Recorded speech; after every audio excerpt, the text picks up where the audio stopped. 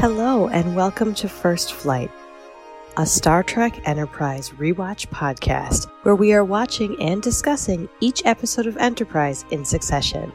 First Flight is a proud member of the Tricorder Transmissions Network.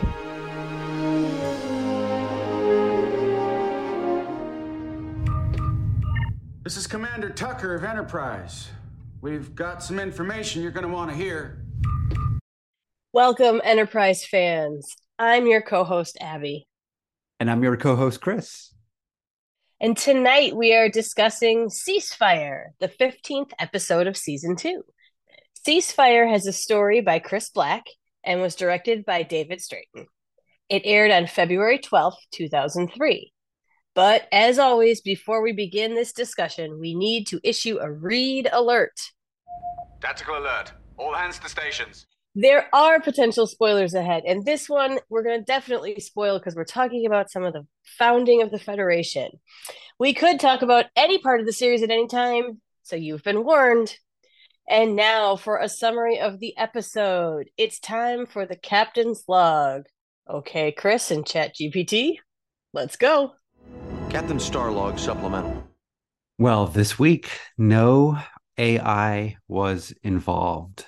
Oh. So I played around with a different form of haiku called a lune, L-U-N-E, which has 3 words, 5 words, 3 words. So it's not syllable based, it's word based.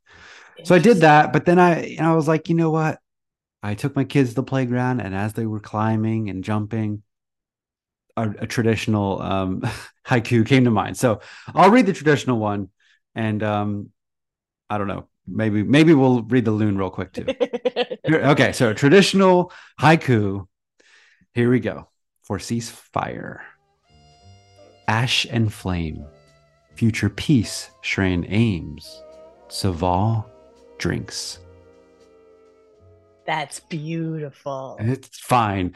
There's so much in this episode you can't capture in a haiku. So the loon, though, which is an American haiku, which doesn't have a lot of restrictions, goes like this. Shran, Archer referees, Saval dribbles, coached by Archer. They drink together. And I was taking that whole, balls in your court analogy. Yeah. Right? But I love that with the dribbles. He also dribbles because he does get shot, so I'm assuming he's leaking a little bit there. Oh, gruesome. Just saying. Sorry. That's what I thought at first. I wasn't doing the ball in your court thing. I was like, dribbles, huh? All right. Yeah, I'm guessing he's leaking from my shoulder. Anyway, Yeah, I love our poetry synopsis. Yeah. They're so fun. They're fun. Yeah, I decided no AI today. So there they go. Well, we love your brain, so thank you for those haikus, both of them. And now it's time to deploy our subspace amplifiers and get into this episode. We'll start with a quick chat about the cold open and then head into our pros and decons section. Each of us will share 3 of our favorite parts of the episode, and then, if there are things that don't gel with us, we'll have a every time I giggle. Well, then we'll have a discussion on any decons from the episode. You might hear a dog bark in this discussion if somebody's Porthos pick is mentioned, but we'll still discuss them all later on. And keep your ears perked for a new special section I'm throwing in today.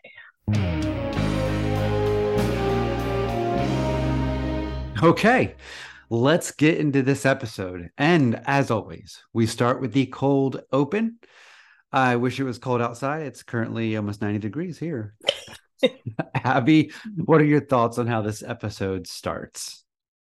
All right, so this is a pretty quick cold open, but what an establishing cold open. Yeah. Because you see this is going to be one that's going to be a little intense. I mean, it starts with an obviously not great looking planet where there's some sort of conflict going on. And as soon as you see the blue skins and the antenna and you hear Shran, I'm just like, Shran! Because everything with Jeffrey Combs is better. Like, the man is a miracle of acting, and Shran is one of my favorite characters that he plays that you've heard me go on about before. We will go on about more. And the fact that this is slowly built up that Shran trusts Archer and that he's had these continual run-ins with him to the point where he is going to specifically ask for him because he has that trust and he considers him more of a neutral party that is working towards his same goals. Mm-hmm. And I love that. And I love that this sets up that we're going to see much more, not just about Shran, but the Andorian culture. And that is such a cool thing because the Andorian culture was very sparse until Enterprise. And then we get it built up and built up. And this is a great episode talking about that. So what a perfect setup. So what about your thoughts, Chris? Yeah, I have one note. His name is Archer. That's it. Gives you goosebumps. It's like, yeah. And everything else you said is totally true. You're in for a great episode when it starts, not even with the main cast, not with our ship, but with Shran on a war-torn planet. So I was like, all right, I'm ready to dive in. Let's do this. Yeah, it's a great one. So should we jump into my first pro? Let's do this. Okay, so I have to say that I had a really hard time narrowing this one down again because there are so many good moments in this, good ideas in this, good relationships in this. But I think where I want to start is with T'Pol, which sounds a little funny because we just said his name is Archer. And this is a very Archer heavy episode. But what I really liked about T'Pol in this episode is that we got to see her interacting with two different authority figures, both of whom she respects, but she has very different relationships with. So when you look at her relationship with Archer versus her relationship with Soval, there is maybe not a better episode to show the contrast, but how there is still deep respect for both of them. Like you see her trying to get Archer ready. She's trying to prep him. She has sent him all the negotiation handbook. She sent him the 1,200-page treaty. She's talking to him in the shuttle. I mean, she's kind of razzing him a little bit about glancing at it, but fair to Archer, like that's a lot in one night. And sleep might be more important than, the 600th page of the treaty. That whole exchange about glancing is great. It's not on my list anywhere, but I wish I could have picked it. It was so funny. We've lost the navigational sensors. And the comm. It's the Andorian jamming signal. I'm entering the landing coordinates they gave us. Let's hope they're accurate. Did you have a chance to read the territorial compromise? I glanced at it. The compromise is at the heart of this dispute. It's worth your attention. It's 1,200 pages long. Did you glance at any of the other materials I sent to your quarters? Villar's treatise on negotiating tactics is the definitive text on the subject. I got all of it. Villar's treatise, the revised intersystem agreement, the High Command briefing on the border incursions of 2112. I was up till 2 a.m. Glancing. It shows their relationship because she's needling at him in a way that if they didn't have that trust and that bond and that understanding and respect could be kind of aggravating, but he does know what she's doing and he's trying to tell her, I did the best I can. I think I'm ready. I appreciate this. And she flat out says, Soval thinks you're going to fail. I'm trying to help you stop that. Like, I'm trying to make you not fail. Let's stick it to Soval. Let's show him that you can do this. And that is such a powerful underlying part of their relationship in all of this. She trusts him to make the right choices, and she's going to support him and help him be successful the whole time. And then when you see her with Soval later on, especially when they're talking and they're talking about the ears, which is the other funniest part of this episode. What is their fascination with our ears? I think they're envious. Like, that is perfect. But then the two of them talk about her career, and she still very much respects Soval. But it's different now because she has been with the humans. She has a different perspective. She chose to stay with Enterprise. She chose to fight for Archer to stay in command. And she's giving it back to him. But she's giving it back to him in a way that says, I understand what you're saying. And you're not wrong. I might have advanced further if I had stayed. But because he's earned my respect doesn't mean I've been tainted by his emotions. She's showing each of them that she still respects the other, but she's supporting this piece the whole time. And it's just so interesting to see the nuances of T'Pol throughout all this and how she interacts with each of them, both defiantly yet respectfully, and the subtle differences and the way she picks her words when they're both in a room with her together or in a situation with her together. She's sometimes the voice of reason between the two of them. And that is a very interesting dynamic that I wanted to highlight. Do you realize you picked up a slight human accent? You're one of the most promising members of my staff, T'Pol. If you'd stayed in San Francisco, you'd be the assistant counsel by now. You might even have a diplomatic posting of your own. I'm aware of that. Then why have you remained on Enterprise? We believed they needed our help when they first developed warp drive. That hasn't changed. Captain Archer's record is evidence of that, but there are others who can assist them. I find the work gratifying. Gratification is an emotional indulgence. You disagreed with our recommendation that Archer's mission be canceled after the tragedy at Paraga 2. Why? I was on board Enterprise at the time. I felt my opinion would be welcomed. You believed you knew better than the High Command? That sounds a great deal like another emotion. Arrogance. Perhaps it's time for you to consider another assignment. Just because Captain Archer has earned my respect doesn't mean I've been contaminated by his emotions. Well, this is the dynamic that Star Trek promotes to its core. Negotiating complex, turbulent relationships from different people that have very different views and motives, right? Mm-hmm. I mean, I love Archer's doing that between the Vulcans and the Andorians, and then T'Pol's doing that between Vulcans and humans, right? Yeah. Each of them is a liaison, is a bridge in some way, which is just building that larger theme of what this whole episode is leading towards, what Enterprise itself is leading towards. And so great pick. I didn't think about to highlight the Soval and T'Pol relationship for the whole episode, but I think that's a good one, especially in that end scene where there is a lot of T'Pol talk, but when Soval's like, you haven't been especially meddlesome to Archer, T'Pol's face acting is just like, Oh yeah. But that was enough. Those tiny muscle movements. So good. Yeah. Well, and we saw her with Soval from the very first scene we saw her in the premiere episode in Broken Bow. She was there with Soval. He, pops up to both help and hinder her throughout all this first season and a half we've seen.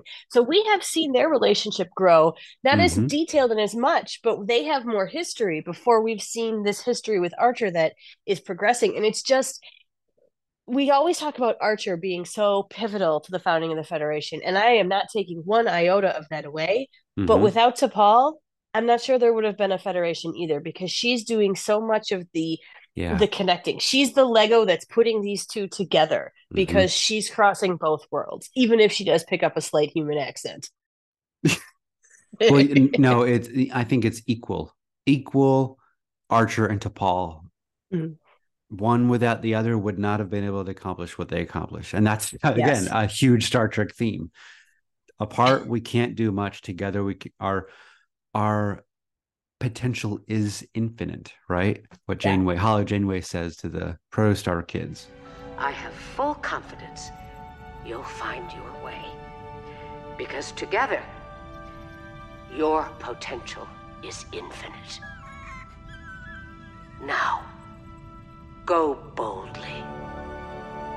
That's a lesson for life right now. That's the Star Trek lesson. Just never been phrased that way. But man, I'm glad that Prodigy gave us that succinct core belief of Star Trek in just that one little statement. Absolutely. Great pick. All right. So we started off with a really fun one. I can't wait to hear your picks. So hit us with your first pro, Chris. Well, you set me up at plate to get a home run because we are going to talk about building the Federation. Nice. But specifically one little scene, the Archer and Phlox scene. If there's a Phlox scene where he's doling out advice to Archer or someone in the crew, it's going to be a golden scene. And this is a golden scene specifically because Archer he kind of vocalizes this thing he's been probably developing in his mind for a while now, that humanity might be out here for more than just exploration. They might be out here to prove that they can be part of something larger, like this intergalactic community. And I find that realization in this small little scene to be pivotal for the episode and pivotal for the whole, series. I mean, this is the why does Enterprise exist? Building the Federation is why the Enterprise exists. Maybe not in the beginning, but when looking back, at least for me, this is why Enterprise is vital Star Trek. It can't be ignored because it shows how we get from here to there. Not on Earth, but at least in the intergalactic community. This should only take a moment. If I may ask, how did your first meeting with the Vulcans go? Warm and friendly as ever. Ironic. They weren't overly enthusiastic about you taking command of Enterprise in the first place, and now your presence is crucial to their interests. It's crucial to ours, too. Maybe we're not out here to just scan comets and meet new species. Maybe we're out here to prove that humanity's ready to join a much larger community.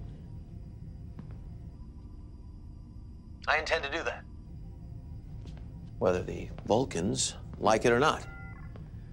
All finished? Well, you kind of read my mind because my second pro lines up right with that. And it is, it's specifically that final scene, but I literally have in all caps, tent pole of the founding of the Federation in my notes.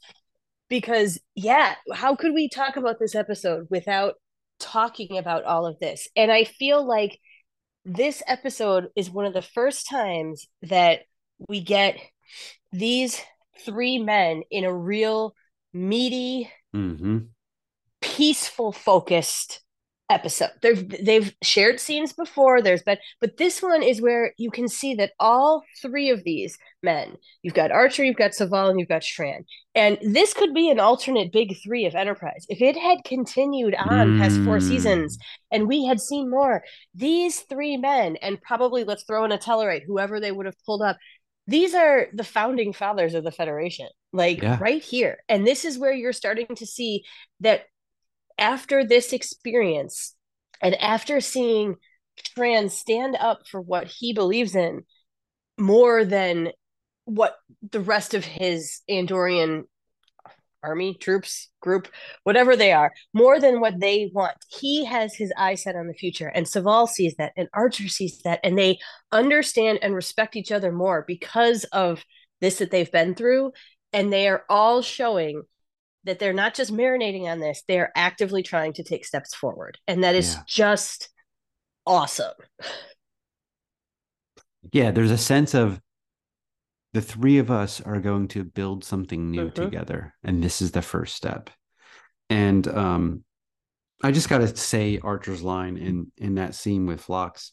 He says, maybe we're not out here to just scan comets and meet new species.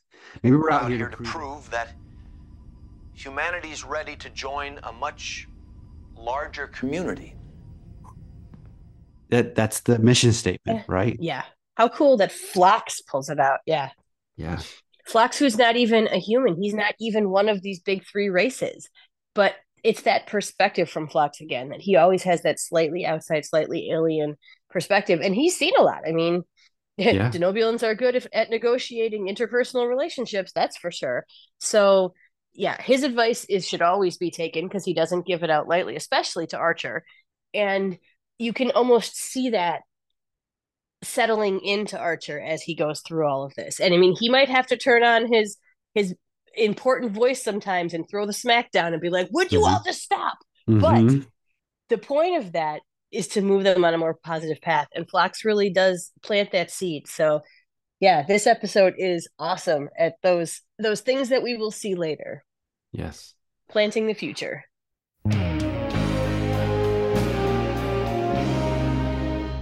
So that was a perfect pick. What a great thing to discuss, this seed of the Federation that's coming later. And Yes. I love when our picks line up like that. So let's move into your second pick, Chris. What other wonderful things do you have to discuss here? All right. Well, I mean, it kind of goes along the same theme, but it's focusing on Shran, how Shran tries for something better from the first moment of this episode. He is reaching for something better, not a way to get what he wants. I mean, he's trying for that, but he wants to try something that's never been tried before. And he sees the opportunity with Archer. And I think it's not out of selfish desire. He has this vision of something better. So if Archer and T'Pol are key for the Federation, Shran might be number 3. Like, not even Saval. Like, Shran is the warrior, Imperial Guardsman who is trying for something more. And that is awesome. Bring them here as soon as they land and treat the Vulcan with respect. Yes, sir. If I may speak. You don't have to. I know what you're going to say. We discovered this planet. We made it livable. It belongs to us. Don't worry. It'll be ours again. How? By talking? We've been trying that for 100 years and it's gotten us nowhere. They stall and lie and make promises they never intend to keep. We came here to fight. Why back down now? I'm willing to give Archer another chance. You put too much faith in these Pinkskins. We don't know anything about them except that they're friends of the Vulcans. Not always. I've seen that for myself. If we attack now, we can have the Vulcans on the defensive before our ships arrive. Your recommendation is noted. Our troops are ready. There's no reason to wait. Enough. I value your opinion, Tara, but that does not allow you to question my commands. Dismissed. I love that scene between Shran and Tara, where they're talking about bring the Vulcan here, treat him with respect, that kind of thing. And Tara is doubting this whole situation. And I mean, she's so tall and he's so short. Like, it really but Jeffrey Combs can embody power and authority. It doesn't matter his height, right? But I love that he's like, I'm willing to give Archer another chance. Yeah. And this is why this future Federation happens, because this man is willing to try for something better.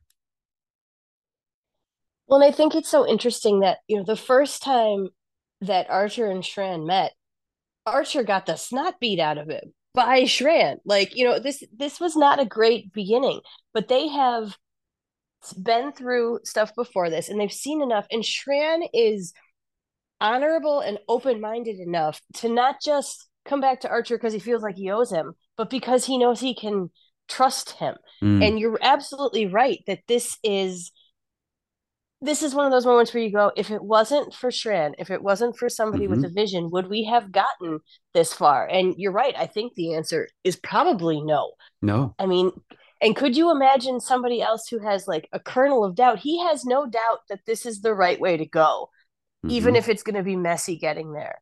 Yeah. And it's just so, like you said, he embodies so much power and so much authority, and that voice and those eyes and the antennas. I love the Andorian antennas that like kind of emphasize their emotions by how they move. And I know they're a huge pain for the actors and the makeup people, but it's so worth it because they're so cool. But just his little like wilty antennas, it's like you don't play poker with Shran because he doesn't have a poker face. Like, this man wears all his emotion on his sleeve and on his head with those antennas. But that's almost okay, because what you see with Shran is what you get. There's no hiding layers. He's just out there and he's like, I'm working for this and we're going to try for this. And what a wonderful character. And the complexities that we learn about him as this goes on, this is just the beginning of the many layers of Shran, and realizing that, one person might feel like you're throwing sand into the ocean, but one person can make a difference. Wow. What you just said about Shran and how he wears his emotions on his sleeve, or really on his antenna, is why Archer can trust him. Yeah. And it's why the Andorians can't trust the Vulcans, because the Vulcans don't give away any emotion. Exactly. And so they're so different. And it's, again, humanity is both logic and emotion. It's that bridge that we eventually, I think Saval brings up later in season 4. And you're really seeing that here. It is so clear and so cool to see these species that have been set up decades prior. Yeah. And it just makes sense that they're all working together in this dynamic here. It's really beautiful. And Enterprise needs to get more credit for really taking what TOS gave us about these species and making them a real player in the Star Trek story. They really have culture, and they really have depth and reasoning and all those pieces behind it. And that's such a neat thing, because when you look back to what you had from the Andorians in TOS, it's really not much. It's really not much besides their blue and have antennas. So it does make sense. It makes them feel more real. It makes it feel more possible. Those are the details we love. All right. So should we go to your third pick? Let's do it. All right. So I couldn't not talk about Trip Tucker in this one, because, he's had some moments with the Vulcans, not the biggest fan. He's had some moments with the Andorians, again, not always the biggest fan. And but he's following Archer. He's following Archer's lead here. And when he's saying, do you really want to do this? Those ships are going to be here in 4 hours. You don't have time. Like, he's questioning, but then he will support it. And what I really liked is that we saw Trip here in command, 100% sure of himself. He knew what to do. He knew the moves to make. He didn't have any of that hesitancy or nervousness that we've seen in other ones for the comic effect. He just gets in that chair and does it. Yeah. And he even gets the hero shot pull in when he sits in the big chair right after he puts Enterprise between the Andorian and the Vulcan ships. And he's just in command. He gets the big hero pullback with the slow shot. And you're like, yeah, you know what? He has grown too. Look at this. Range. 50,000 kilometers. We're still heading right for the Vulcan ships. The Vulcans are charging weapons. The Andorians as well. Travis, lay in a new course. I want you to put us right between them. Aye, sir. If you don't mind me asking, what do you have in mind?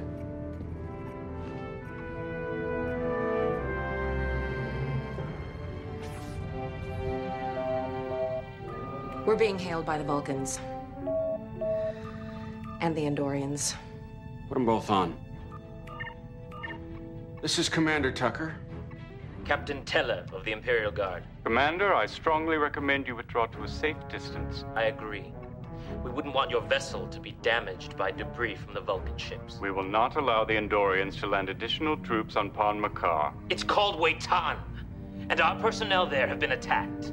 We'll provide whatever support they need. Any vessel attempting to enter orbit will be fired upon. That includes yours, Sub-Commander. We appreciate your support, Commander Tucker. Don't. I'll open fire on any ship that makes an aggressive move. Phase cannons? Locked and ready. This is not a Starfleet matter.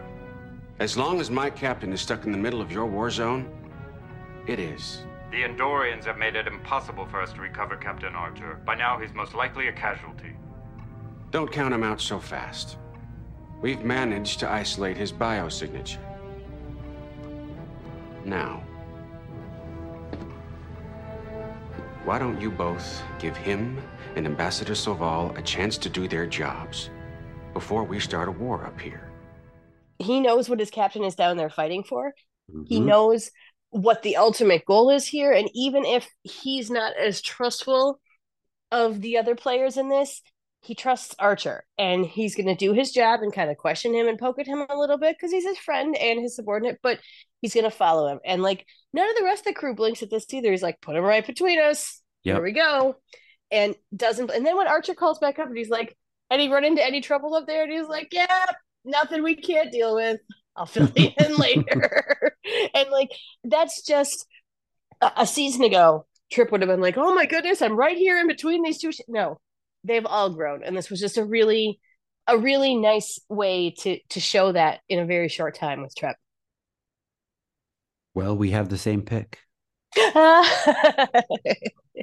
Yeah, I just love when Trip orders the ship between the Vulcans and the Andorians. Something that happens in another season, right, he becomes kind of used to this bluffing, being the bridge or the barrier between Andorians and Vulcans, and he's really good at it. And my favorite Scotty is Command Scotty, and my favorite Trip is Command Trip. Particularly, I love when Trip says, "I'll open fire on any ship that makes an aggressive move. Phase cannons," and Reed's like, "Locked and ready." Like, that's your Shaxs moment. Like, yes, I'm ready to go, baby bear. I also love that there's a point where they put the ship on tactical alert and he just gives that little like nod and smile, and Malcolm's like, yeah, my alarm is perfect now and I'm ready. It's such a good Malcolm moment. Yep. He puts the Vulcans in their place and the Andorians, and it's just a great scene. Makes you so proud, and it's so different than the Trip that we got earlier this season when he's just kind of clueless and doesn't know what to do. And it's kind of just played for jokes. Yeah, it's a really good balance there for sure. And you know what? This is not an episode where the rest of our crew gets a lot to do. And that's something that I often say. My favorite episodes are the ones where the crew has tons to do. But all of the little bits that we got of everybody else in this episode are perfect like that. And this it's like putting Trip Tucker sprinkles on this episode with this little bit of Trip. Yes. Continue our connections to bigger Trick. Yep.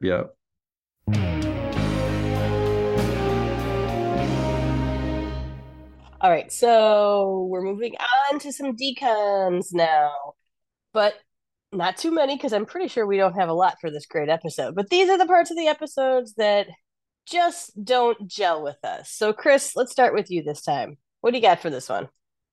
The sets just don't have the scope that the story wants them to have.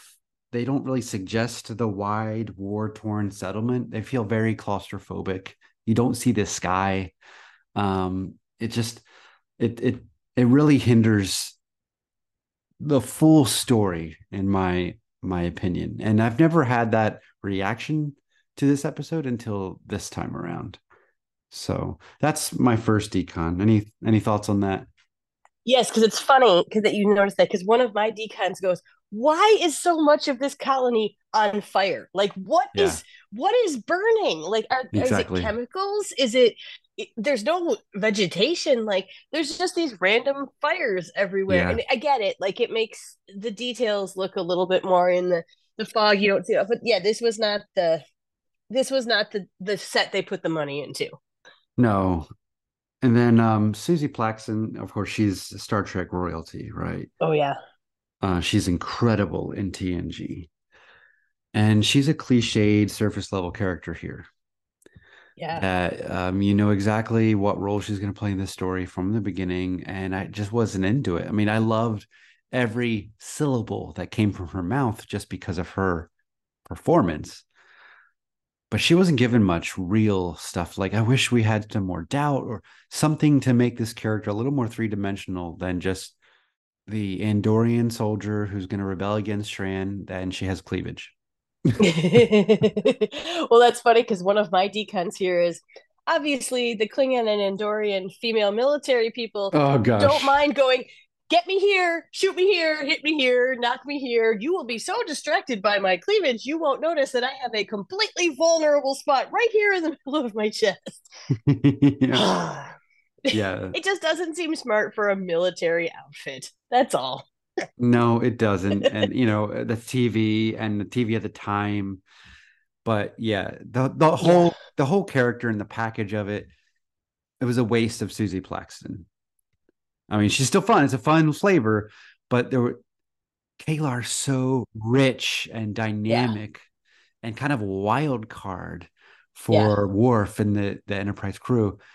This was just, you knew exactly what role she was going to play. And it was a little disappointing. Well, and even when she was in Voyager as the female Q, you saw more of that. She didn't have a huge role and was a little bit more, you expected it, but she just ate it up. And this one, I think she was the second tier. So you don't want to give that character too much to take away from the big founding of the Federation storyline. But yeah, she could have done a lot more. And it was very clearly telegraphed, which is not her fault. She was working with what she was given, but Yeah, no, it's not her. yeah. Yeah. Yeah. Yeah. So that's it. That's it for me, really. You? So I talked about what is on fire on that poor planet and the cleavage military outfits, and I have two more really small things here. Cleavage military outfits. Hey, you know what I mean. Yeah, yeah. Exactly. All right, so I have to point out here, and I would be amiss if I didn't. T'Pol has another sad plate of veggies, as our co-host emerita Melanie dubbed it last season.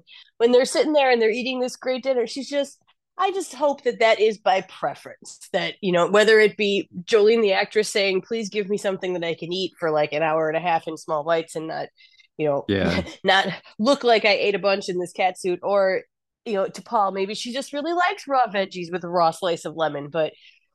Oh, with all the great food on this show, I cry over to Paul's plate sometimes. Yeah, but remember, she's not crying. That's true. That's true. So I'm going to go with perhaps it's her choice to have the sad plate of veggies. But and I love vegetables. It's just like they didn't do anything with them except arrange them in a circular fashion. But I also think to myself, okay, so they crash the shuttle, right? They come out, the hatch is open. And Soval takes off his big old fancy Vulcan robe, throws it in the shuttle. Nobody shuts the door. Like, I'm pretty sure that door did not get jammed open on the way down. Like, they opened the door when they got there. Like, shut the door. If you don't know who's going to come find your stuff, I mean, if for no other reason than that's your fancy Vulcan ambassador robe. Like, come on, man. Like, shut the door of the shuttle. Do you want people coming on and stealing your stuff, looking at your technology? You don't know which side's going to find it. Shut the door. Yeah, yeah. It just seems very silly. But we know from experience that there's absolutely nothing useful inside those shuttle pods. Right? Yeah, and it can't help you stay out of trouble. It can't, offer you things to no cobble water, together. There's no water. There's no shade. No phase pistols. No communicators. Nothing in there. No emergency nightgowns. If all of that made no sense to you listeners, just go back a few episodes and you will hear all those references. But yes. Yeah. And I also just think to myself, I always want to know, the first time I watched this one in a while, and then Archer falls through the floor when he's tussling with Tara, I kind of wondered to myself, what would have been different here? How would this have played out if he had not fallen through the floor and he could have just walked her to Shran? I think it would have played out mostly the same, but I'm just like, oh, look, the convenient floor hole. Like, that's just plot. That's just to move the story along, and I get it. But it's just one of those things where you're like, yeah, I think to myself a lot when I watch Enterprise, if it had been streaming, like Star Trek is now, and it would have had more flexibility in time of episode. And some of them could have been shorter and some of them could have been longer. But we see that with modern Trek and how it just kind of allows you to do things that he's got to fall through the floor because we've got to make this turn into a fight. And that takes 2 seconds versus, we have a chat or whatever that takes 2 minutes. So I wish that all things could have had the time they needed to tell the story the way they wanted to, not just, the 45 minutes of TV with commercials. Yeah. To be fair, like in that same situation, though, if it was a TOS episode, the same exact thing would have happened. 100%. Right?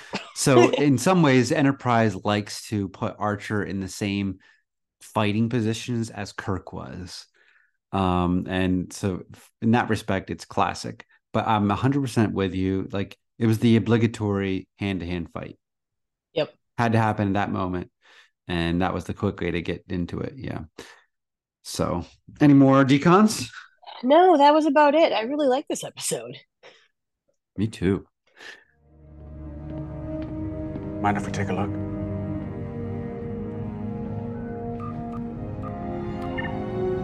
Prettiest set I ever saw. All right. Well, we have a new segment tonight, as I had promised, and it's celebrating the artistic direction in Enterprise. I have found that recently we've been talking a lot about really cool shots that we just kind of want to give a little call out to, and I've been doing a lot of bonus Porthoses with that. So I decided we're going to take a little moment here and just talk about a beautiful shot, because it's not just the actors and the costumes and the story. It's a lot of the how we see it that gives us the emotion and the feeling behind it. So my inaugural view screen on moment here is in sickbay, when you're coming into that scene we talked about with Phlox and Archer, and you're looking through the screen, and it's kind of octagons, hexagons, circle. It's an almost circular shape that you can see through this screen, and you see Phlox and Archer, and then you go across the screen and see them through these little holes, and then come around and finish it. And it's just pretty, and it's just unusual, and it's just eye-catching, and it deserves a little bit of a shout out. So that is my view screen on for today. What about you, Chris? I sprung this on you, so. Yeah, that's a really cool one. And I love that we're adding this new little segment, because whenever we can add more good things we're going to say about Star Trek, I'm for it. So my view screen pick is simply going to be when Enterprise is in orbit around the planet, and below it are the two huge Vulcan ships. Yep. Those Vulcan ships are gorgeous and kind of almost like organically laid out and structured.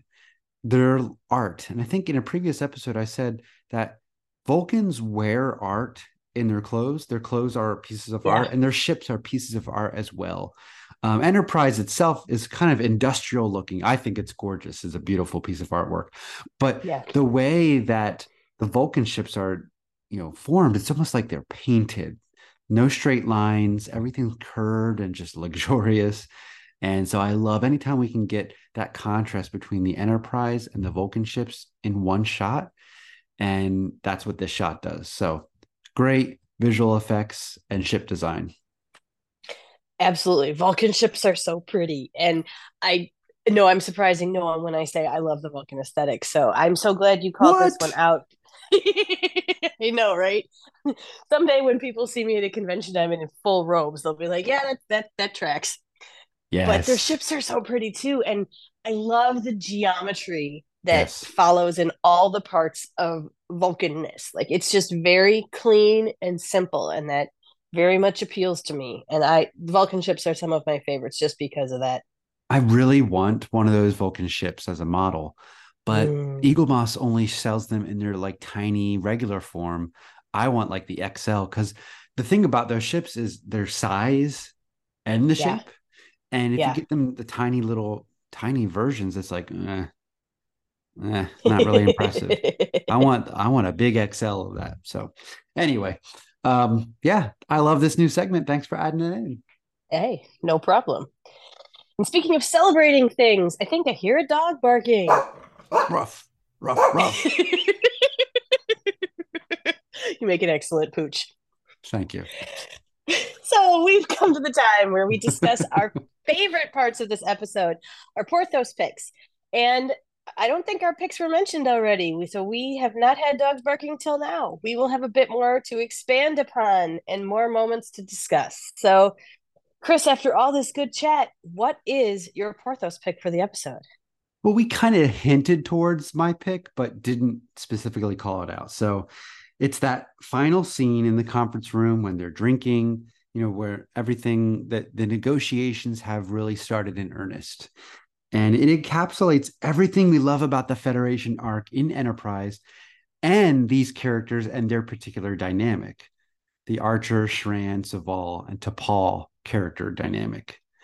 And like I said, T'Pol doesn't say much at all in this scene, but she says so much with her face between all the exchanges. So like, if you haven't paid attention to Paul in this scene, go back and watch the scene and just watch her. It's fantastic. I really love, the drinking, that's fine and all that stuff. But really, it's that last exchange where Soval says, "Captain, your presence here has not been overly meddlesome." So good. But then Shran says, "I think he likes you, pink skin." Yeah. Join me in a drink to celebrate our mutual dissatisfaction. Vulcans don't drink. But this occasion merits an exception.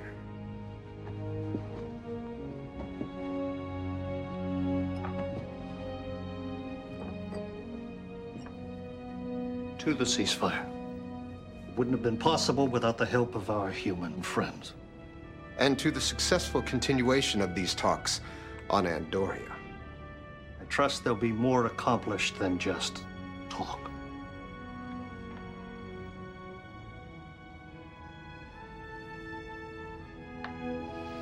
With your permission, I'll escort Ambassador Saval to the airlock. Of course.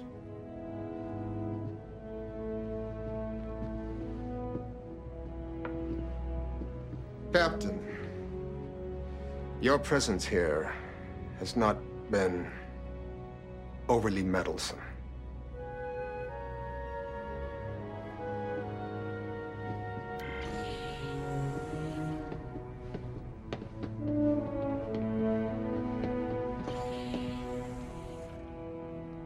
I think he likes you, Pinkskin.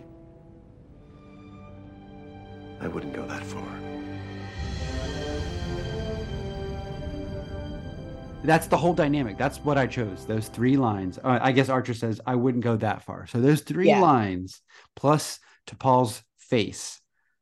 That's everything I love about Enterprise right there. It's fun. It's serious. There's so much going on. They're trying for a better future, but there's levity in there too.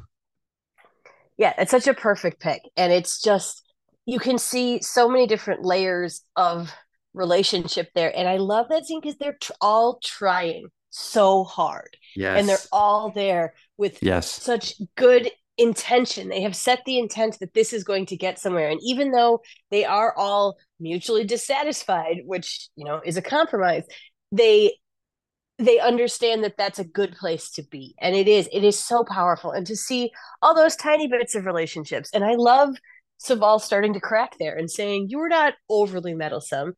And then as soon as he's out, Shireen and Archer have that little back and forth. And it's perfect because when you have that trio in there, they all have a relationship together, but they all have relationships with each other as well. And it's nice to see that Saval and Archer relationship have that little moment. And then Shireen and Archer have that little moment. And each of them witnessing that, you know, it just adds those layers, and it's just a beautiful little end to this episode.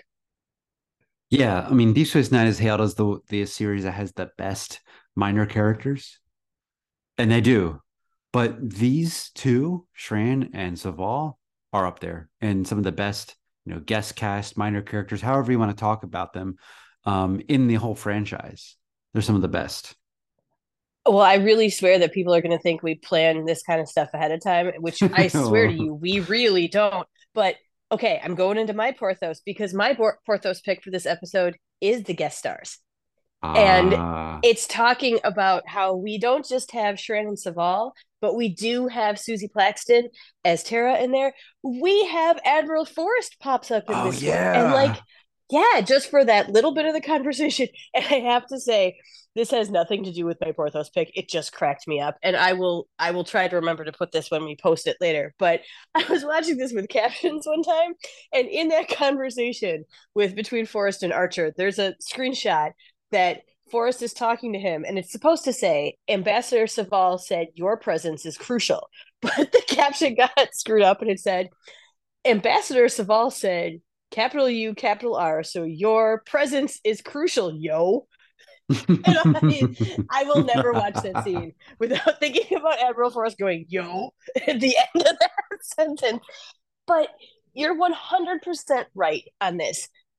That Enterprise has so many more supporting characters here, and more you hear all these rumors and behind the scenes that some of these characters were even supposed to become main cast if Enterprise had continued on. That's how good these minor characters are.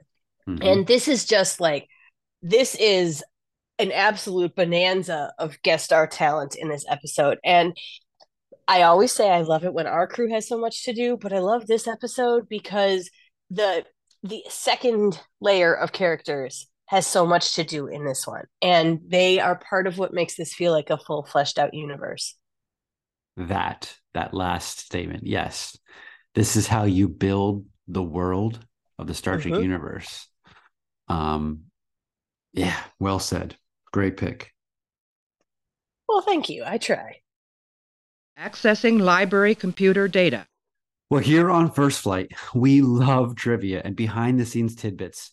So we pick a few to share about each episode. Why don't I start tonight? Go for it. So obviously we have Susie Plaxton, who played Tara, and she previously played Dr. Solar in TNG and Kalar in TNG, and then the female Q in Voyager. So that's just our quick rundown of who she played. And obviously, I think her most memorable one is Kalar. Yeah. But she is memorable regardless of what role she's playing. My Kalar action figure from the 90s is one of my favorites because it's in her little sparring outfit, the red one. And yeah, there's a reason that one got played with a lot because, yeah, Kalar is awesome. And so is Susie Plaxton. Kalar. And I always have to look up, how do I spell her name again? No, there's a lot of vowels in there. Yeah, there are.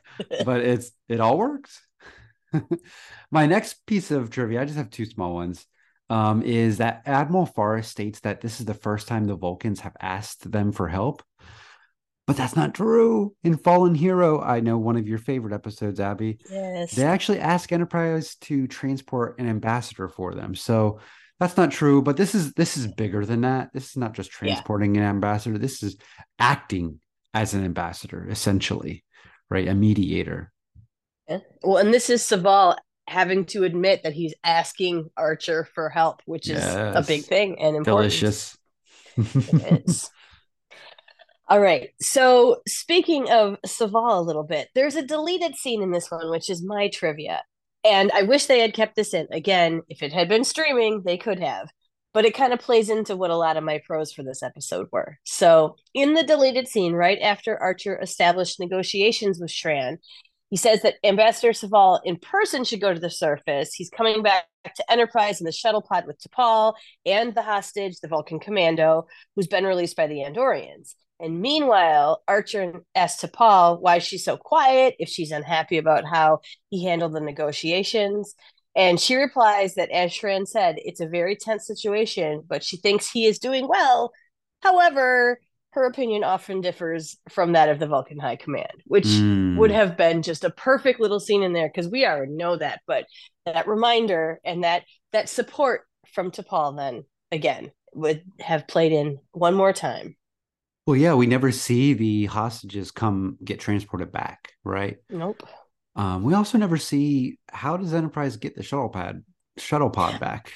I know they send shuttle pod too, but I've wondered that too. Like, did they grappler and just haul it up? Like, I'm sure it was on fire. Everything else on that planet was on fire. So yeah. All right. So after those bits of trivia, it has come to the time for our final thoughts and grappler ratings. So, Chris, on a scale of 1 to 10 grapplers with half grapplers possible, how are you rating this one? I'm giving it 8.5 flaming grapplers because everything's on fire. Excellent. All right. So I'm giving this an 8.5 because of my decons. I think the Tara character was so shallow and surface level that it just kind of pulled me out like, oh, okay, I know where this is going. It was necessary for the plot kind of, but I feel like there could have been more dimension given to that character or that position. There wasn't really a debate here, right? There was just bad side, good side. And I want more complexity in Star Trek, like we got with Stigma. I mean, there was complexity there, and obviously a good side and a bad side, but there was a lot more nuance in all the sides. And then also the sets felt small. So for those two reasons, I just couldn't give it be above an 8.5. But I mean, 8.5 is a great score, I think. And again, it's the highest score I've given so far. Only Shockwave Part 2 for me, and Catwalk and Stigma. So it's in fine company in my list. What did you rate this one? Oh, so this one was kind of hard for me, and I was back and forth in between a couple because I feel a lot like you do. I really like this one. I like where it is in the founding of the Federation story. I love that we get to see those three species coming together. I like all the background, but I missed our other crew members a lot. Yeah. Like I missed that chunk. I missed, like I said, the second tier adversary having a little more depth to her. But I love this episode, and I ended up actually watching it an additional time more than normal because we switched our recording times, and I wasn't sad that I had to watch it again. And it keeps my attention, and like that's kind of one of my things. If I'm watching this multiple times in a short period of time, do I still keep as much focus? And I do. Yeah. So, and this is where I'm like, man, can we have 3/4 of a grappler? But we can't, because that would make no sense. So I have also landed on an 8.5 for this one. It's not quite as good as some of the other ones that we've been watching, but it is a fantastic episode, and it's the middle of a story. So I think when we get further down the line and we have some more where this kind of comes up more, I'll be able to bump it up that extra half a notch. But this is an 8.5 for me too. And not a problem with 8.5. That's a great score. Absolutely. If C's get degrees, so do B's. Yeah. And this, like I said, the fact that this one is so rewatchable to me really puts it in its own category. Oh, I've seen it a lot over the years.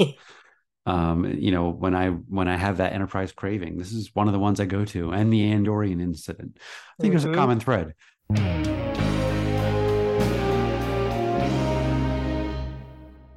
All right, Chris. So before we finish up, let's go through a quick recap of all of the pros for Ceasefire. We had so much good stuff. Run us through your picks. All right. My first one is building the Federation, where Archer talks with Phlox about maybe humanity is out here to not just explore, but to join a larger community. Number 2 is Shran tries for something better. His whole effort in this whole episode, he is not an antagonist. He is a protagonist working towards peace. Crazy. Number 3 is Trip being command Trip. Just awesome. And how he slaps down both Vulcans and the Andorians in this episode.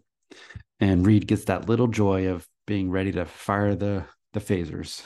And then my Porthos pick is that final scene between our big 3 here and T'Pol, where that dynamic is just so fun and rich and serious, pointing towards the serious work they have to do in the future, but it also ends with humor, where Shran says, "I think he likes you, Pingskin." So good. And now what about yours? All right. So my first one was T'Pol's relationship with 2 different authority figures in Archer and Soval, and how you can see her growth and the nuances of each relationship. My second one is that founding of the Federation tentpoleness of this episode, and our 3 big men in this coming together and really seeing each other more like equals in each other's eyes by the end. And then number 3, it is Trip pulling in for that big hero shot and getting himself in between and just being in command the way that we know that he can. And my Porthos is the guest stars. We have so many good guest stars in this episode. So we got to celebrate the second level of characters in this fabulous show. Absolutely. Great picks. Captain, I'm detecting a vessel closing on our position. Columbia to Enterprise. Greetings, Enterprise fans. This is Melanie transmitting from the NX-02 Columbia with my thoughts on Ceasefire.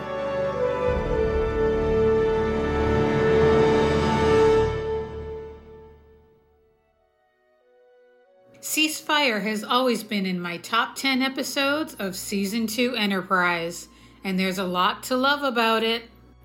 As many of you know, I'm a big fan of the Andorians. I'm a big fan of the Vulcans.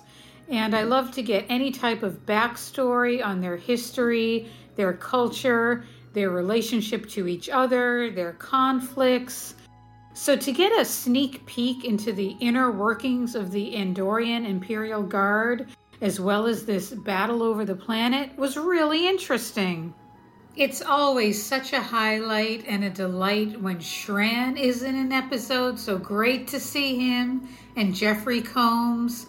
And once again, Shran's integrity really shines through in this episode.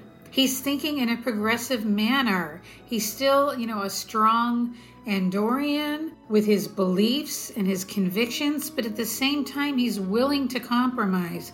He's willing to have empathy. He's looking at the end game, at the big picture. And when he says, make sure that the ambassador is treated with respect, I just love that moment. Now, he realizes that he's betrayed by his lieutenant because not all the Andorians are thinking along the lines that he is. He is really a progressive guy here, and again, this leads ultimately to the formation of the Federation. And I find all that really interesting and intriguing. This is also such an important turning point for Soval. When we look at Soval from the beginning of the series to his standing ovation in Terra Prime with that look on his face, what a progression, what a journey, what an arc. He becomes such a big ally to us, and I personally love the character. And this is where that shift starts to happen. When he says to Archer, your presence here hasn't been overly meddlesome, he's starting to get won over a little bit by Archer. And you have to love that look on T'Pol's face when she looks at Archer after that. So this is definitely an important episode in that regard as well.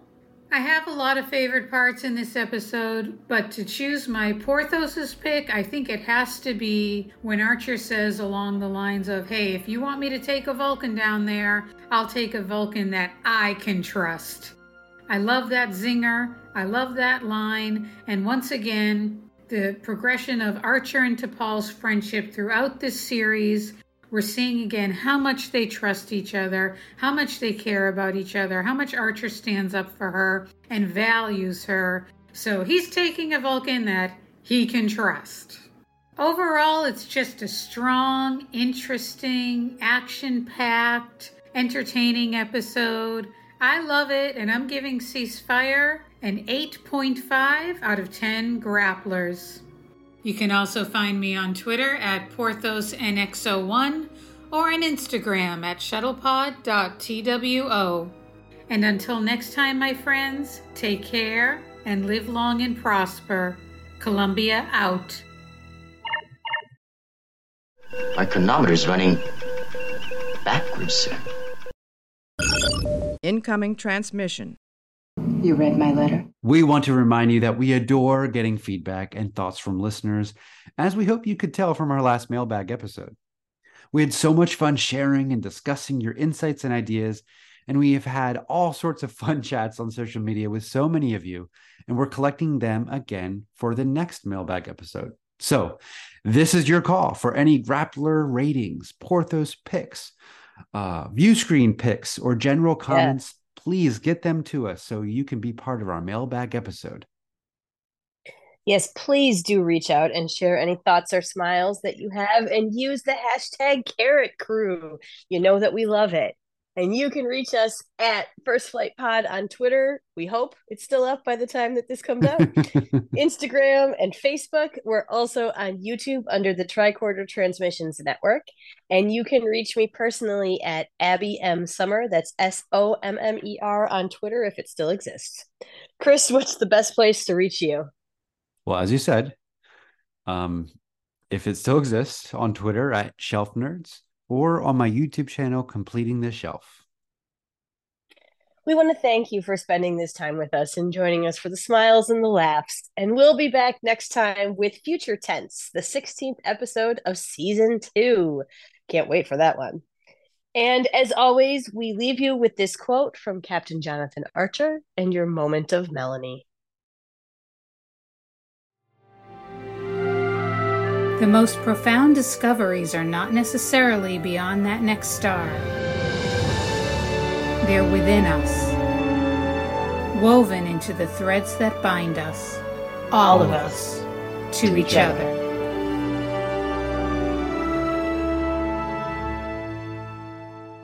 We'll have to have another night where we talk about tomorrow. Well, I mean, we might be able to squeeze it in, but I will at least want to we'll capture this, because there's so much to talk about that. And I kind of like the idea of our after the episode bonus spills into the rest of the Star Trek universe. I do too. I kind of like that. For a big reason is, of course, I just like talking about it with you, but also I feel like anytime we can connect Enterprise to the rest of the franchise, it further legitimizes Enterprise. Agree. I don't know why, like, I feel like we need to legitimize Enterprise. Oh, I do, because did you see the end of the Ready Room this week where they were Oh, like, yeah. stream, TOS, and other, and I'm like, there's no Enterprise on there. Well, they didn't list Hello? Enterprise because they didn't have any Enterprise clips in that Yeah, I little know. video package. Hello, temporal Cold War. Yeah, exactly. Come on. Exactly. Come on. And like when Thad said that on Yeah. Twitter, he was just waiting. He's like, I was waiting for your response. I'm like, I might have been watching it on the treadmill and literally yelled, oh, come on, people. Well, then I see people like suggesting that, well, Enterprise is next to get cut off Paramount Plus. So right now in my Amazon cart is the full Blu-ray series. Oh, that's funny. I just got to apply a gift card that I got for Father's Day to it. Because it's like $80 right now. That's it. I know. And then Voyager is $80 too. I might do both. I've got them all on DVD that I've had for ages and ages. And I love the Enterprise. They came in these old like plastic sliding things that they're very cool looking. Okay. All right.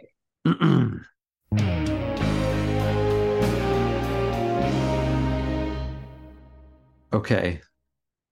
Just because I know it's fun. Yeah. Archer was picked 4 times this episode. T'Pol 2 times. Trip 2 times. Phlox once.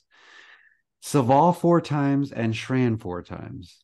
Woo! That's pretty good. But also, it does definitely show Reed, Hoshi, and Travis. Yeah. Just nothing. Poor guys. But it was a great episode, an important episode for the franchise. So their sacrifice was worth it. Daniel's soundbite.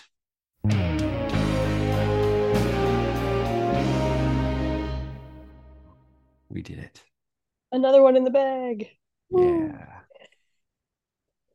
I feel like we were efficient this time, but maybe that's just because last time it was so long.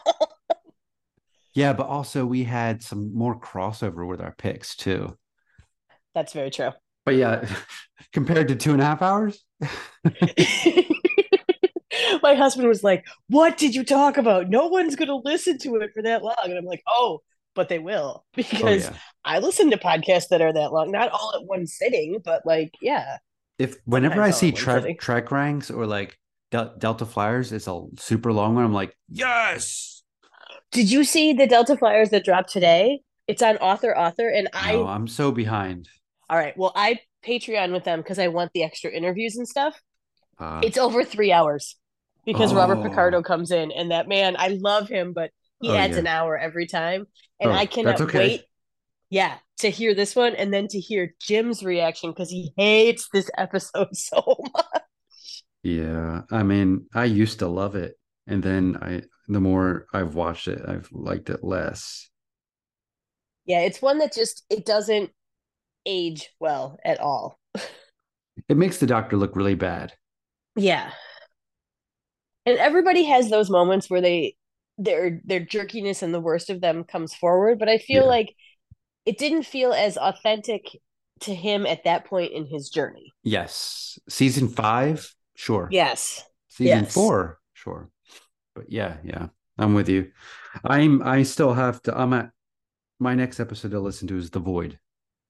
Oh, I'm pretty behind. It's so good. That's okay because they're almost done. So you'll have lots to listen to when I'm like, oh, it's Monday morning. Oh, I'm done. But I want to finish with them. You know what I mean? Yeah. I just have been,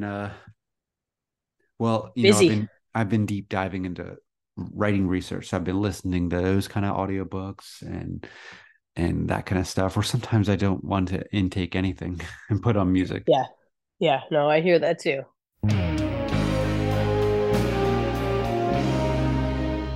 All right. What are your thoughts about tomorrow and tomorrow and tomorrow? Oh, I love a good time travel episode. And that's a good one. This one, yes. And okay, I totally am on Paul Wesley as Kirk now. Like I liked him in Equality of Mercy too. I am ready for more of him in real timeline besides the tiny little phone call at the end because I like him. I like him as Kirk, and I I've liked the interviews that I've heard with him about why he does what he does, and like the walk and all that.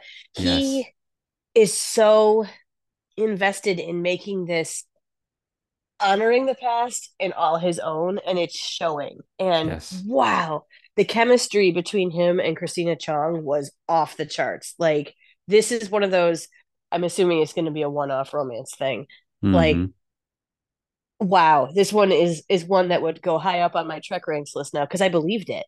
And like, oh my God, like there are so many good actors on Strange New Worlds, but this was her episode, and this could be Emmy nominated. Like, you want to talk about face acting? That woman has face acting skills too. The whole silent scene in the hotel where she's looking at him and she thinks he's asleep. Yeah. Oh my God. Like, I felt that viscerally.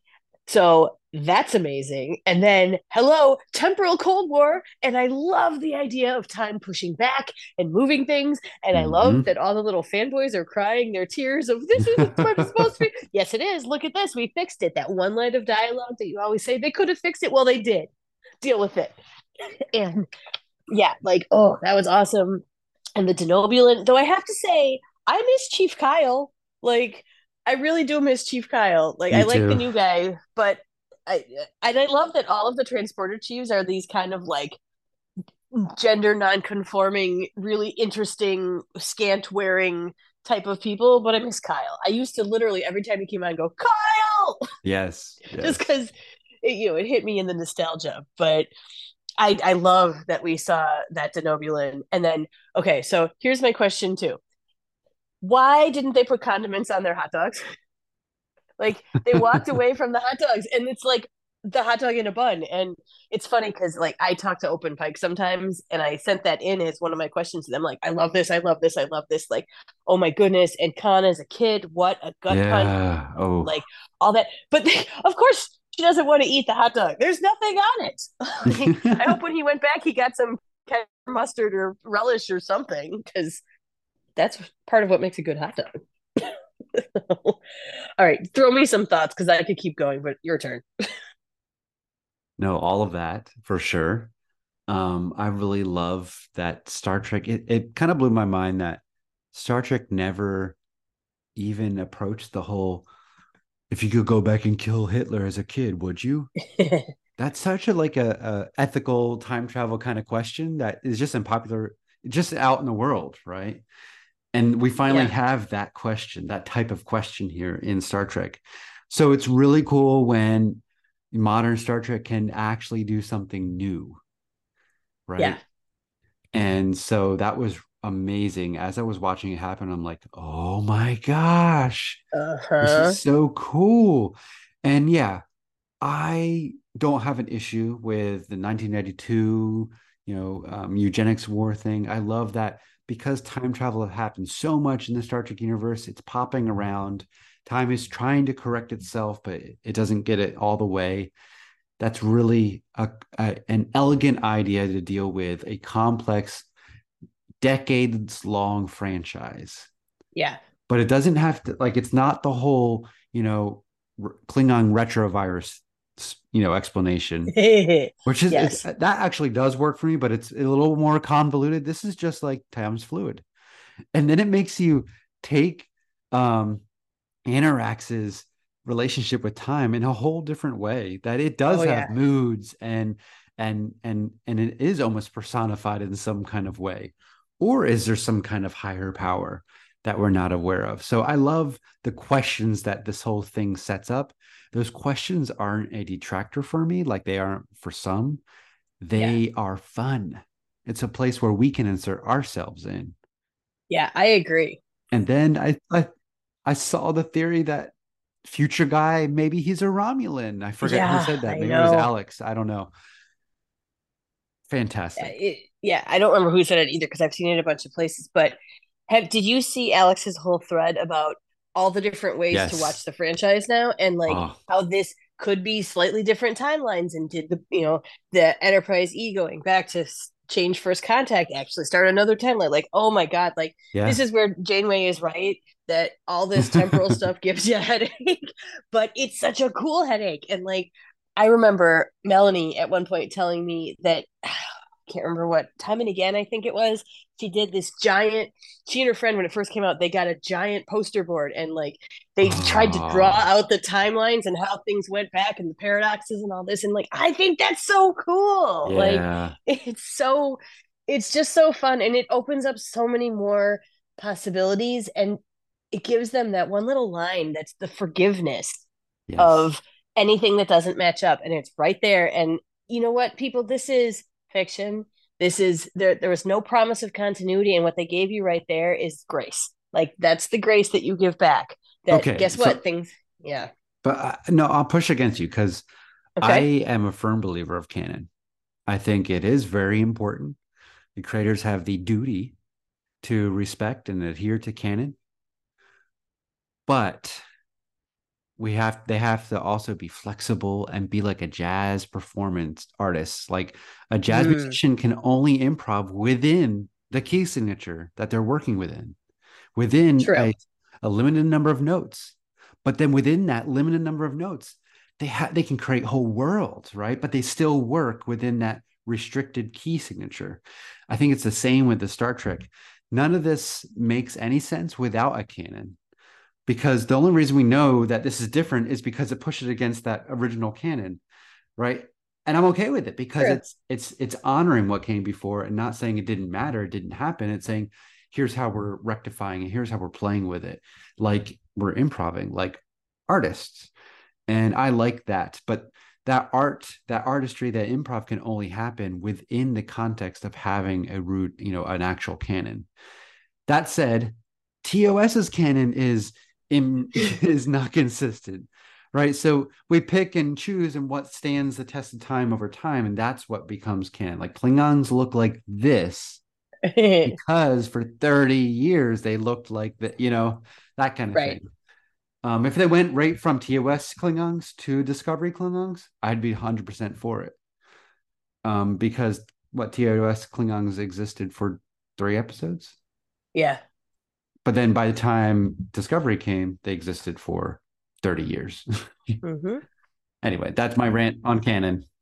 No, I like the way that you say that. And I think you're absolutely right that they get a width of places to play within there. Yeah. And you want it to make sense, but you also, like, when people were writing about Klingons way back in TOS times, they were not thinking of us now, 56 some years later, 57 almost years later. Like, they weren't thinking about having to do that. I mean, you even look at any type of media that goes on that far. Like that's just the way it is. And I like that they're playing with time. I think it offers a lot of good possibilities. And it means that some of our characters that we don't see on TOS, there could be more reasons than just like death. Because there's a lot of people going, if they don't show up and we never talk about them and then, they probably aren't going to make it through the series. And I'm like, I don't want some of these people to die.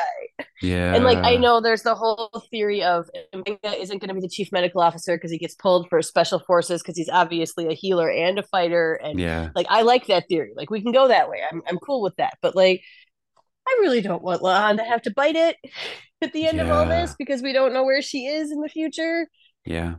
So, yeah, but how interesting that Kirk died to save Khan. Yeah, I know. He was attracted to one of Khan's descendants. I know. That would have blown original timeline or prime timeline Khan's Well, Kirk's brain. Both of their brains, right? Yeah, both of their brains. That's and that irony only makes sense within a universe that has canon. But in this episode isn't disrespectful. It doesn't throw out canon. It plays with canon. Yeah. Like the Discovery Klingons are a little like, but they don't look like that. I really respect the artistic choice and I like it. But it's also like, are you saying what we had before didn't matter? Yeah. You know what I mean? Like, we've had main character Klingons. So this episode, I can't understand how people are having an issue with canon with this episode because it's so respectful of canon. It's playing with it and saying, you know what? The eugenics wars were so essential for humanity to get from here to there that we have to let this terrible thing happen. Just like, Edith Keeler had to die so World War II would happen, because that was an essential disaster. It's just really cool, all those parallels, and I love this episode. I think it's gonna be it's an instant classic, really. Yeah, it's a really good one. And you know, it's funny because you don't see a ton of the rest of the crew, like, which how many times do I harp on that? But first of all, I have to say I 1,000,000,000% respect Anson Mount and the crew giving him 3 lighter episodes at the beginning of this season so that he could spend time with his newly born daughter. Like, that is so progressive and so beautiful and so humbling that he is the lead of this show, and he's like, no, I'm going to take a step back because my family is important, and that they were cool with it. Like, oh my God, could that happen more places? I didn't even put that together. You're right. That's so cool. But you know what? We got some amazing episodes of Star Trek from that. Yeah, we did. And you don't feel his absence because he's there enough, which is just perfect. And okay, we didn't even talk about Pelia. I am liking her more and more. And like that picture I sent you with her sneaking out with the picture from the loop, I would like short treks. Okay, this is like the billionth thing I've put on my list of what I want on short treks, but I want short treks that's just like a bunch of little, just like we wanted little montages previously. I want little montages of Pelia just stealing stuff throughout history. Yes. And like, I think it would be awesome. No, like when that first actress was announced, I wasn't the biggest fan. I was like, oh no. And then that first episode she's in, I'm like, oh, her voice. But by the end of that episode, I'm like, oh, I love her. She's so fun. Really fun. Well, and she's fun, but in a way that, you know, she has so much going on. Like, even when she's trying to say, I'm not an engineer and all that, like, you know, like, just the depth of what she's seen and where she's been. And it's just fun to see somebody with that type of energy, because you haven't had that on Trek before. Like, you know, I think about when we had like Barclay and Tilly, and we had the first like anxious, super smart but not quite sure of themselves, and now we've got super smart but a little kooky. Like, it's just it's another area to show. And again, she's so competent in everything, and that's just, I like watching smart people do smart things. If Neelix and Guinan got into a Tuvix situation, Pelia. Right? Yes. But like season 1, like caretaker Neelix, not season 7. Yes. Oh man, could you imagine those outfits? I'm just imagining like the cross of Guinan and Neelix and the hat with patterns, and then if we're going back to like caretaker Neelix with the fur jacket and everything. Like, oh my gosh. Oh man, but like a robe, like a fur robe with a big hat, and like, oh man. Yes. And then he would be an excellent listener, but come back with like a heartfelt joke at the end of it all. Yes. Oh, so good. Yeah, I really love that character. I'm so happy she's here. Like, of course, I miss Hemmer, but she's getting much more to do already than Hemmer ever got, which is a shame. But it is. Well, and I hope that they don't kill off an engineer every season. Like, I don't want to get to 9 or 10, and I mean, you can't kill her. She needs to be around in Discovery's time. Like, maybe she just goes for another adventure, but she sticks around for a couple seasons as a reoccurring until we get to the point where we want to throw Scotty in the mix.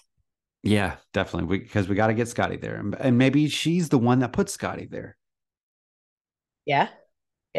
Well, and I think it's interesting because she says she has such a bad memory of faces, but I'm pretty sure that when we get that last scene on the bridge and La'an comes up and they lock eyes about the stolen stuff, I'm pretty sure she put it together at that point. I think we're supposed to think that the recognition of, oh, hey, wait a minute. Now you're looking at me like this. You understand. You're letting me go. Like jogging a long, fuzzy memory kind of thing. Yeah, that's really cool. Really cool. What, anything else about the episode? Oh, I love the costuming again. Like, I loved when they went in and they wore the same outfit. I'm just like, like, I know that's a trope, but it looked good on both of them. And I like when Star Trek people wear modern clothing. Like, I think it feels different. Bring me back to the present time a lot. And I'm sure we will laugh at it in 30 years like we do Future's End with the two-rag, but Yeah. No, I love okay, so Kirk performance. I absolutely love when he calls her ma'am. That's Kirk. Right? Yes, it is. He's got this formal military, like I always in my brain conflate Christopher Plummer in The Sound of Music and William Shatner as Kirk. Like there's this right? Yeah. There's like this stately, regal soldier about them, kind of stiff. But Kirk gets a little playful, and Plummer eventually does in Sound of Music. His barriers melt a little bit. But I love that he says ma'am. No one else says ma'am, but he has this stiff kind of, soldier captain formality, and they wrote him that way. Like I think they really did a great job writing this as past 60s Kirk, but also keeping it still today. Yeah, and I love his little quips all over the place are just perfect too. Oh, they are. And his sparkling eyes, like he got the sparkle eyes a little bit. Yes. And okay, it is silly, but I'm totally for him winning all this money with chess. Okay, how long did he play though? Like, yeah, really. Oh my God.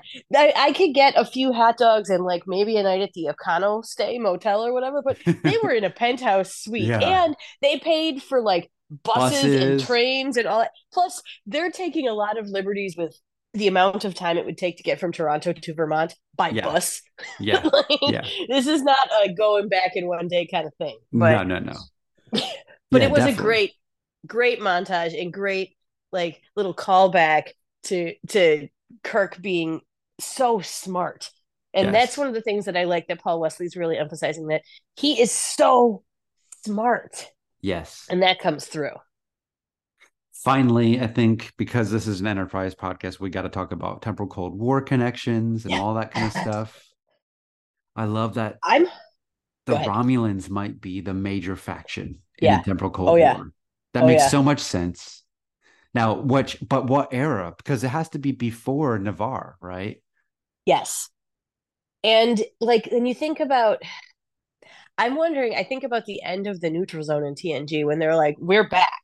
Like, are they back because they're also fighting this war on multiple fronts? Like, that would be a really interesting time because they've seen the Federation. They know that they're a power. They don't really want to fight them, but if they could go back and just tweak things, it might make things easier. Like, yeah, it's definitely, it's a lot to think about. That's really, I hope there's more of this. I hope that there's either threads that they drop through or another series, or like it ties into the Section 31 movie or like whatever. Bring it on. I want to see this. Yeah, I was just going to say, like, there's not enough here to really speculate anything else. No. But there's enough here to make us hunger for more. And like, could we get a proper resolution to the Temporal Cold War in this series that we should have gotten Enterprise? That would have been amazing. Oh my God. Yeah, it's possible because we've already dealt with time travel, in last season and in this one. And it seemed like a very Romulan thing to do, behind the scenes, pulling strings, right? Yeah. Not a big swing, but little swings that they take over time. Well, and it makes sense, like when you think about how they've got the drone and they're working with the Aenar later on in season 4 and all that. Like this seems very much like it could be connected, and you'd believe it with the Romulans, like because it just seems like their kind of thing to do. And it would really fix in that episode with the drone, and when we finally see the Romulans wearing the Nemesis uniforms. Yeah. That would be amazing if those turn out to be future agents. And that's why they're not wearing the whole TOS costume. Oh, that's so cool. Oh, man. And you know what? Perhaps we can get Daniels back at some point. Popping time through. tube. Not, I was going to say not in the time tube, but he's got to have some tubes. Well, he can have more aesthetically pleasingly placed tubes. Oh, not maybe? pointing to his groin? Yeah, well, I mean, if that is what he feels is the most important thing for his time essence, I suppose. Your time essence? Your time essence. Whew, we've been doing this for a bit. But how cool would that be? Like, or if he and an older Jonathan Archer show up at some point? Because, I mean, Bakula has said in the past couple of years, in a lot of the interviews, which he hasn't done a bunch in a while, but he's had a few more here and there, that he's not opposed to coming back to something. And I don't think he'd make a huge commitment again. No. But like, oh my goodness, if we had a time travel episode and then all of a sudden on the bridge with Pike, there's old Archer and old Daniels, and they're like, hey now, we know you know about time crystals. Let's talk about this temporal Cold War. Yeah. It would be amazing. It would be amazing. Because, I mean, I love it. Pike is the Federation's Boy Scout. He is 100% the Federation. So how cool would that be if they came back and they said, we know that we can count on you to do this right now or whenever they pull him to or whatever, because you believe in Starfleet. You're Starfleet's captain. I mean, that's what he said when he touched the time crystal, So he'd be the perfect person for them to come back to. Yeah, Daniels has one more thing for Archer to do, but Archer is president in the past. And so they're like, we got to find someone else. And they're looking through time and they see Christopher Pike. And they're like, that's the guy. Yeah. And he already knows that the Romulans are kind of sketch if they want to bring that back in. Oh, could Chris Pike could it be the Chris Pike on Talos 4 or 6? Is it 6 or 4? With the Telosians. Yeah.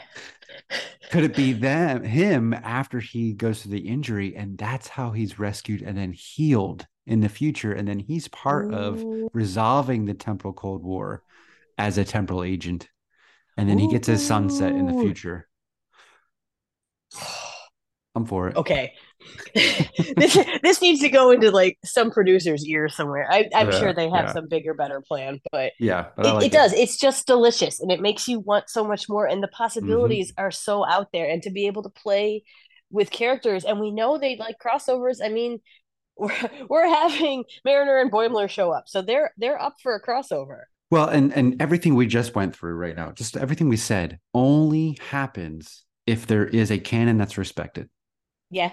We can only play with the toys and reap and play with them in different positions if there are toys in a setting that is established and has rules. So like more and more I'm convinced. Yeah, there's a lot of people that I respect and I love on Twitter that say, oh, canon, screw it. Just tell good stories. Stories only exist within a context. Right.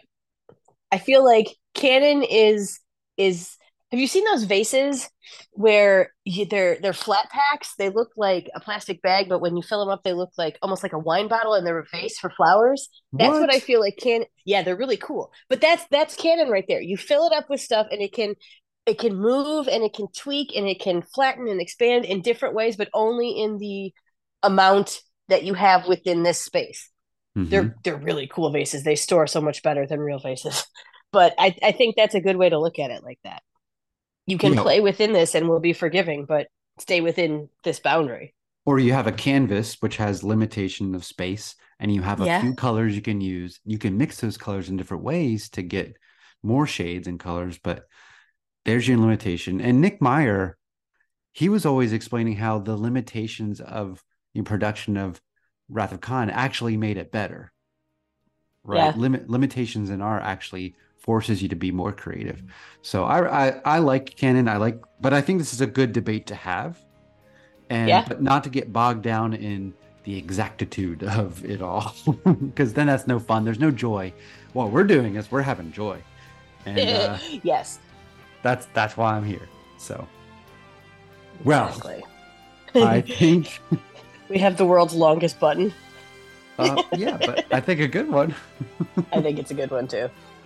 And I do like that we sometimes have the ability to throw our other Star Trek thoughts out there.